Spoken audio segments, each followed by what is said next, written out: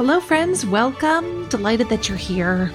And in our last episode, we took a look at the lives of the women who influenced the nation's third president, Thomas Jefferson. During his lifetime, Jefferson relied on the work of over 600 enslaved people, and many of their histories went unrecorded and unrecognized. So today we're going to learn more about one of the enslaved families under Jefferson's roof, the way their lives intertwined with his, and how their roles in American history deserve our attention. So join me now to hear about another member of the Hemings family, because here's where it gets interesting. I'm Sharon McMahon, and welcome to the Sharon Says So podcast. Flexibility is great. That's why there's yoga. Flexibility for your insurance coverage is great too. That's why there's United Healthcare Insurance Plans. Underwritten by Golden Rule Insurance Company, United Healthcare Insurance Plans offer flexible, budget-friendly coverage for medical, vision, dental, and more. One of these plans may be right for you if you're, say, between jobs, coming off your parents' plan, turning a side hustle into a full hustle, or even missed open enrollment. Want more flexibility? Find out more about United Healthcare Insurance Plans at uh1.com. This is Paige, the co-host of Giggly Squad, and I want to tell you about a company that I've been loving, Olive & June. Olive & June gives you everything that you need for a salon-quality manicure in one box. And if you break it down, it really comes out to $2 a manicure, which is absolutely insane. It's also so easy to get salon-worthy nails at home with Olive & June. The difference between how your nails used to look when you did them yourself and now with the Mani system is a complete game changer. The best thing about Olive & June, too, is it's a quick dry. Dries in about 1 minute, lasts for 5 days, and full coverage in up to 1 to 2 coats. Visit oliveandjune.com/perfectmani20 for 20% off your first system. That's oliveandjune.com/perfectmani20 for 20% off your first system. Quality sleep is essential. That's why the Sleep Number Smart Bed is designed for your ever-evolving sleep needs. Need a bed that's firmer or softer on either side? Helps you sleep at a comfortable temperature? Sleep Number Smart Beds let you individualize your comfort, so you sleep better together. J.D. Power ranks Sleep Number number 1 in customer satisfaction with mattresses purchased in-store. And now, save 40% on the Sleep Number Limited Edition Smart Bed for a limited time. For J.D. Power 2023 award information, visit jdpower.com/awards. Only at Sleep Number stores or sleepnumber.com. On Monday, I told you a little bit about Sally Hemings' life and about Thomas Jefferson's relationship with her. It was a physical relationship that started when she was a teenager, about 14 or 15 years old, and he was 44. One that started in France and continued through all 8 years of his presidency and beyond, even though she was his late wife's half-sister and an enslaved woman in his care. But what I didn't share was that Sally Hemings wasn't the only Hemings sibling with whom Thomas Jefferson maintained a close relationship. So let's rewind a bit, have a fresh timeline, fill in some gaps in the Hemings family tree. John Wales, who was Martha Jefferson's father, died in 1773. If you missed the previous episode, Martha Jefferson was Thomas Jefferson's wife who died before he became president. When Martha Jefferson's parents got married, their names were John and Martha, they were given an 11-year-old enslaved girl named Elizabeth, who was called Betty, as part of their wedding settlement or a dowry. The one caveat was that Betty was always to belong to Martha and her heirs, rather than being counted as part of her husband's property. Betty grew up with Martha Jefferson's parents, Martha and John Wales, and the home was called the Forest, and she served the household in a variety of domestic ways.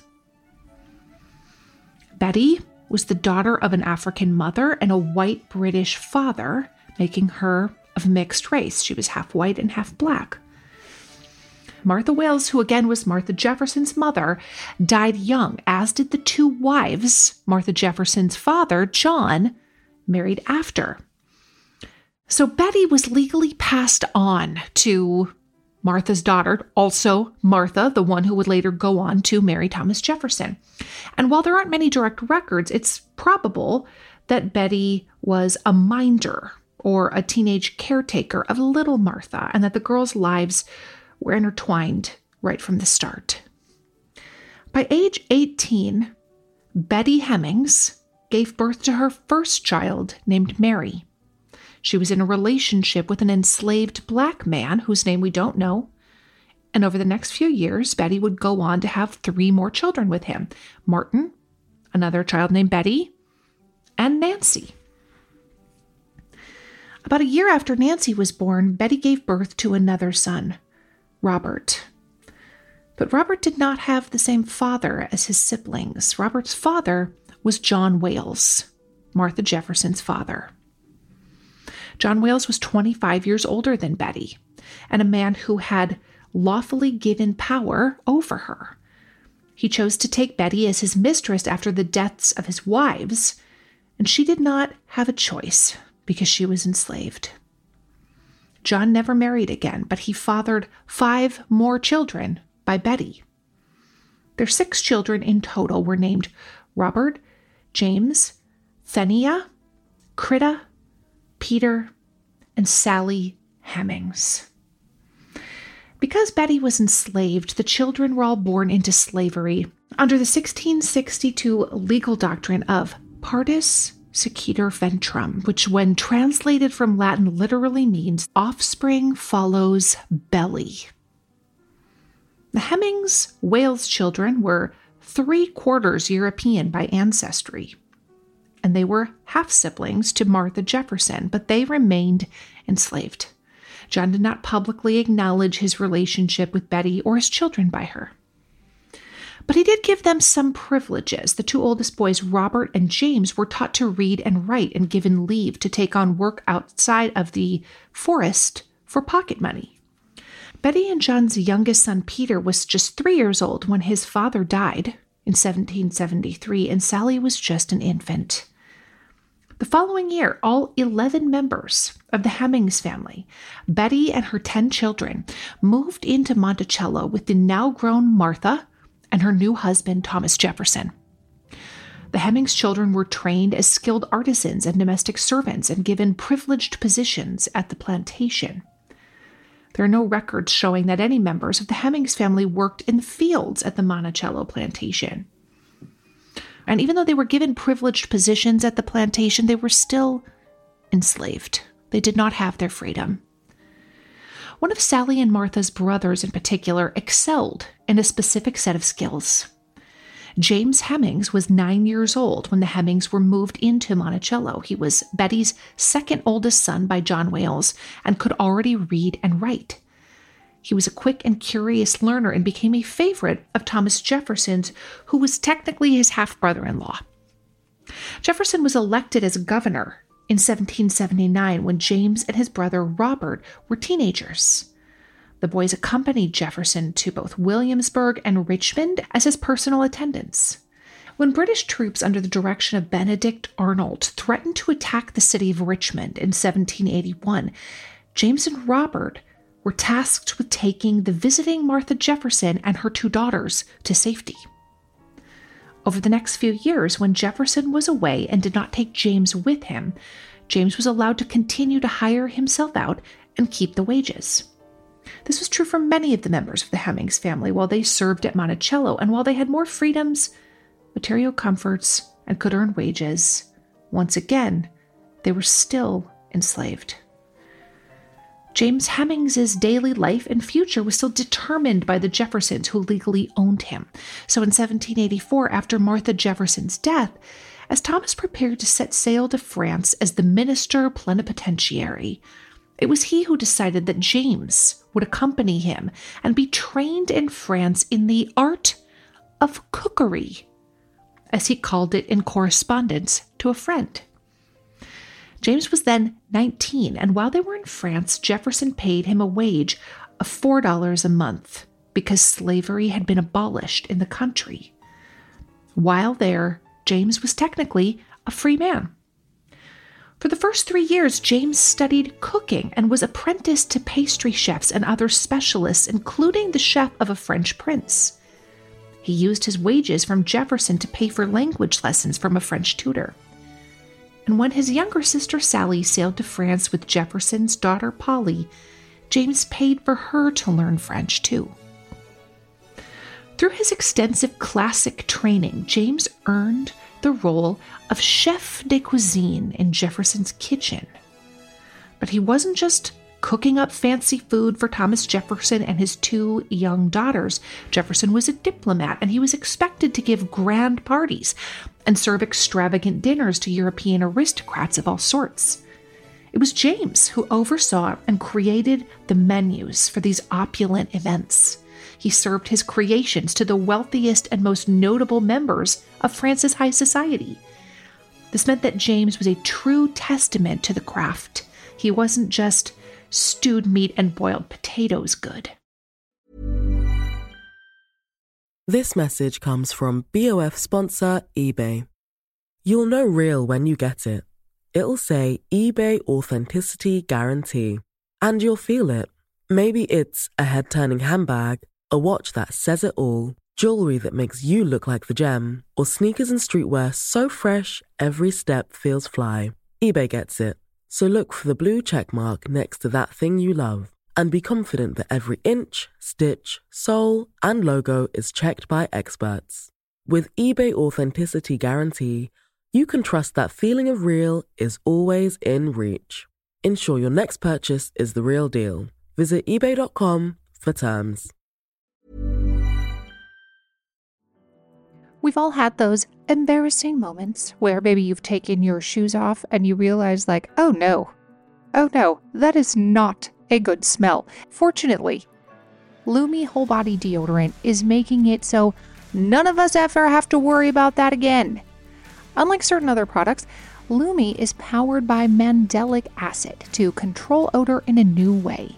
It delivers outrageous 72-hour odor control everywhere one might like to use it.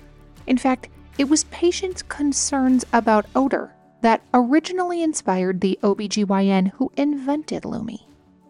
Fast forward 6 years, and her game-changing whole body deodorant now has over 300,000 5-star reviews.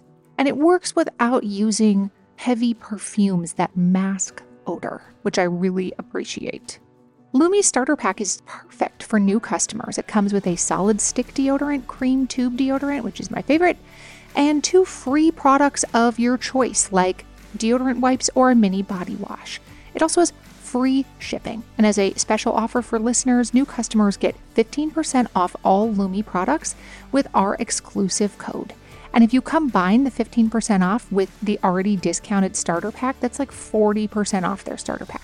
So use code Sharon at LumeDeodorant.com. That's LumeDeodorant.com. Mother's Day is almost here, and I want to take just a quick second to appreciate not only my mom, all the moms out there, but anyone who has taken on the role of caregiver. You do everything for someone else. And now it's time to do something for yourself. And that includes starting with your skin. And I've been using our sponsor OneSkin's products for a while now. And I have to tell you, I am really enjoying them. They are very easy to incorporate into my skincare routine. I am really liking the eye cream. And the secret is OneSkin's proprietary OS1 peptide. It is the first ingredient proven to switch off the aging cells that cause lines, wrinkles, and thinning skin, and they have several studies to back it up. OneSkin is the world's first skin longevity company. By focusing on the cellular aspects of aging, OneSkin keeps your skin looking and acting younger for longer. Get started today with 15% off using code Sharon at oneskin.co. That's 15% off oneskin.co with code Sharon.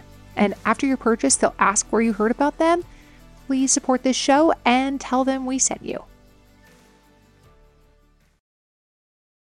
The French have always taken their cuisine seriously.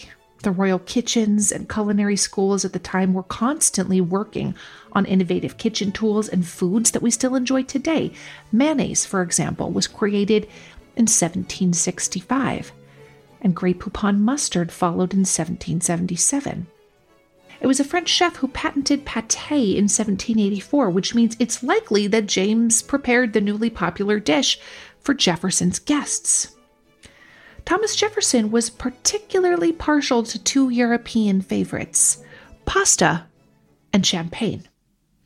Italians had recently begun making pasta by machine, and Jefferson found the contraption fascinating. His notes from seeing one of these pasta makers read, "The best macaroni in Italy is made with a particular sort of flour called semola in Naples, but in almost every shop, a different sort of flour is commonly used. For, provided the flour be of a good quality, it will always do well. A paste is made with the flour, water, and less yeast than is used for making bread. The paste is then put, a little at a time, into a round iron box, the under part of which is perforated with holes, through which the paste, when pressed by the screw, comes out." I bet you did not associate Thomas Jefferson with being a macaroni connoisseur.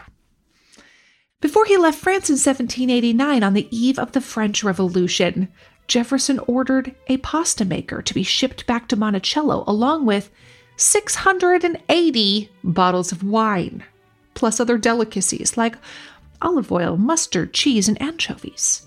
He had stoves installed in the American kitchens where he lived and imported copper pots and pans.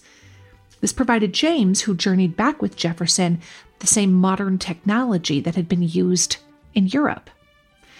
James introduced the cooks at Monticello to what he had learned in France. One of his most famous dishes was macaroni pie, which was an early evolution of everyone's favorite comfort food, macaroni and cheese. You're looking at the evolution of where craft comes from. It's Thomas Jefferson who has long hailed as popularizing the dish as an American staple since he was a prominent figure, but it would have been James who perfected the recipe and served it to Jefferson and his guests, both at Monticello and in Philadelphia when Jefferson served as Secretary of State for 2 years. In fact, James is almost certainly the unacknowledged man behind the meal served at the dinner table bargain in 1790, an event made famous in the Hamilton scene. A quick recap on the dinner. In the aftermath of the Constitutional Convention, which Jefferson had missed because he had been in France, two sticky situations had emerged by the time he returned. First, the new Constitution had mandated that there be a seat of federal authority, but it had not specified where it should be located. 16 different locations had been suggested, but the Northern and Southern Congress members could not come to an agreement. And second, Alexander Hamilton, as George Washington's Treasury Secretary, had for months been pushing a financial plan in which the federal government would assume states' debts, and the states in turn would pay taxes to the government. It had just been rejected, and you hear that plan in one of the cabinet battle songs in the musical. You can boil the arguments down to what else but the control of money and land. Jefferson proposed a dinner where they could talk things out. The three named men at the dinner were Jefferson himself, of course, Alexander Hamilton, and James Madison. Over a shared meal prepared by James Hemings, the men came to an agreement. Hamilton would push for the capital to be moved to where Madison and Jefferson wanted it, which was, of course, in Washington, D.C., and in exchange, Madison would support Hamilton's federal tax plan.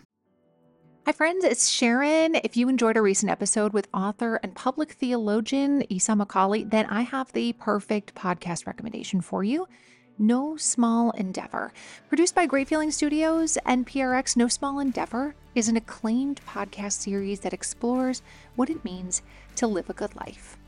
Each episode, host and award-winning theologian Lee C. Camp brings you thoughtful conversations with artists, philosophers, politicians, and theologians like Hollywood legend Rob Reiner and civil rights hero Reverend James Lawson about what it means to find true happiness and flourish in our everyday life. So don't miss out. Follow No Small Endeavor on Apple Podcasts, Spotify, or wherever you're listening now.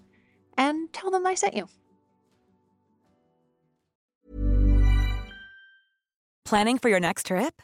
Elevate your travel style with Quince. Quince has all the jet-setting essentials you'll want for your next getaway, like European linen, premium luggage options, buttery soft Italian leather bags, and so much more. And is all priced at 50 to 80% less than similar brands. Plus, Quince only works with factories that use safe and ethical manufacturing practices. Pack your bags with high-quality essentials you'll be wearing for vacations to come with Quince. Go to quince.com/pack for free shipping and 365-day returns. Cool fact, a crocodile can't stick out its tongue. Also, you can get health insurance for a month or just under a year in some states. United Healthcare short-term insurance plans, underwritten by Golden Rule Insurance Company, offer flexible, budget-friendly coverage for you. Learn more at uh1.com. This message comes from BOF sponsor eBay. You'll know real when you get it. It'll say eBay Authenticity Guarantee. And you'll feel it. Maybe it's a head-turning handbag, a watch that says it all, jewelry that makes you look like the gem, or sneakers and streetwear so fresh every step feels fly. eBay gets it. So look for the blue check mark next to that thing you love and be confident that every inch, stitch, sole, and logo is checked by experts. With eBay Authenticity Guarantee, you can trust that feeling of real is always in reach. Ensure your next purchase is the real deal. Visit ebay.com for terms. James Hemings, while still enslaved to Jefferson while he lived in Philadelphia, was earning a wage of $7 a month, the same payment Jefferson allotted to his free staff. Pennsylvania law at the time stated, if a slave is brought into the state and continues therein for the space of 6 months, he may claim his freedom. James likely knew this, and when Jefferson prepared to move back to Virginia, he made his move. Whatever talks surely happened between Thomas Jefferson and James Hemings have been lost to history, but we do know that before they traveled back to Monticello together, Jefferson drew up a contract for James. It read, in part, having been at great expense in having James Hemings taught the art of cookery, desiring to befriend him and to require from him as little in return as possible, I do hereby promise and declare that if the said James shall go with me to Monticello in the course of the ensuing winter, where I go to reside myself, and shall there continue until he shall have taught such person as I shall place under him for that purpose to be a good cook, the previous condition being performed, he shall be thereupon made free.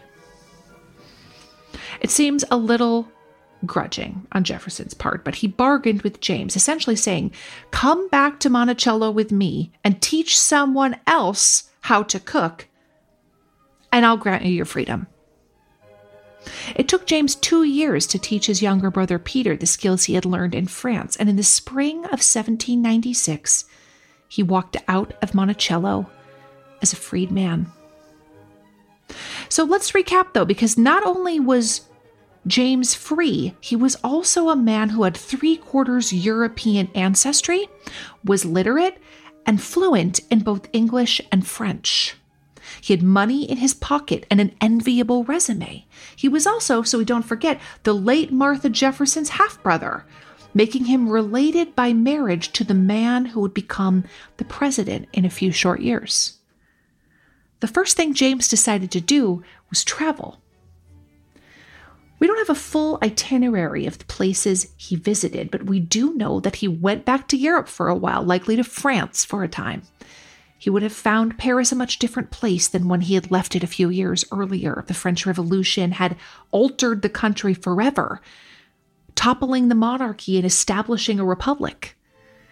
It's very likely that many of the people James would have been acquainted with would have lost their lives in the fighting. We also know James planned on traveling to Spain, but he may have been persuaded to wait by Jefferson, who wrote to his youngest daughter, Polly, "James tells me his next trip will be to Spain. I am afraid his journeys will end on the moon. I have endeavored to persuade him to stay where he is and lay up money." James did eventually settle back in the U.S., taking a chef's position first in Philadelphia and then in Baltimore. He was still fairly young at the time, around 32, but there are no records of him ever marrying or fathering any children. When Thomas Jefferson was elected to the presidency in 1800, he almost immediately offered James a position in the kitchen of the White House, but James declined. He'd been offended that Jefferson had asked him through an intermediary, a mutual friend named William Evans. After speaking with James, Evans wrote back to Jefferson saying, "The answer he returned me was that he would not go until you should write to him yourself." But Jefferson did not write to James, and when he sent the offer again through another man, Francis Sayes replied to Jefferson, "I have spoke to James according to your desire.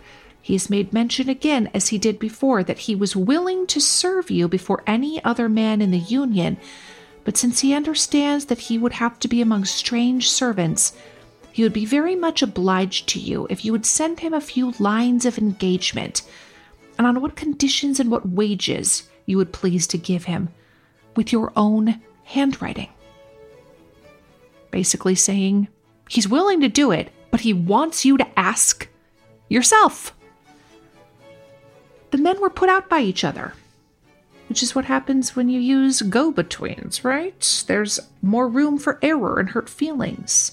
Jefferson was offended that James wouldn't jump at the opportunity he was giving him, and James was offended that Jefferson couldn't even send him the details himself. They were at an impasse, and though financial records show that James did go back to Monticello to work for a few weeks in the summer of 1801, he never worked inside the White House. Jefferson heard a rumor that November.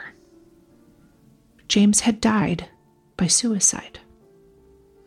William Evans wrote to the president to confirm, saying, "The report respecting James Hemings having committed an act of suicide is true.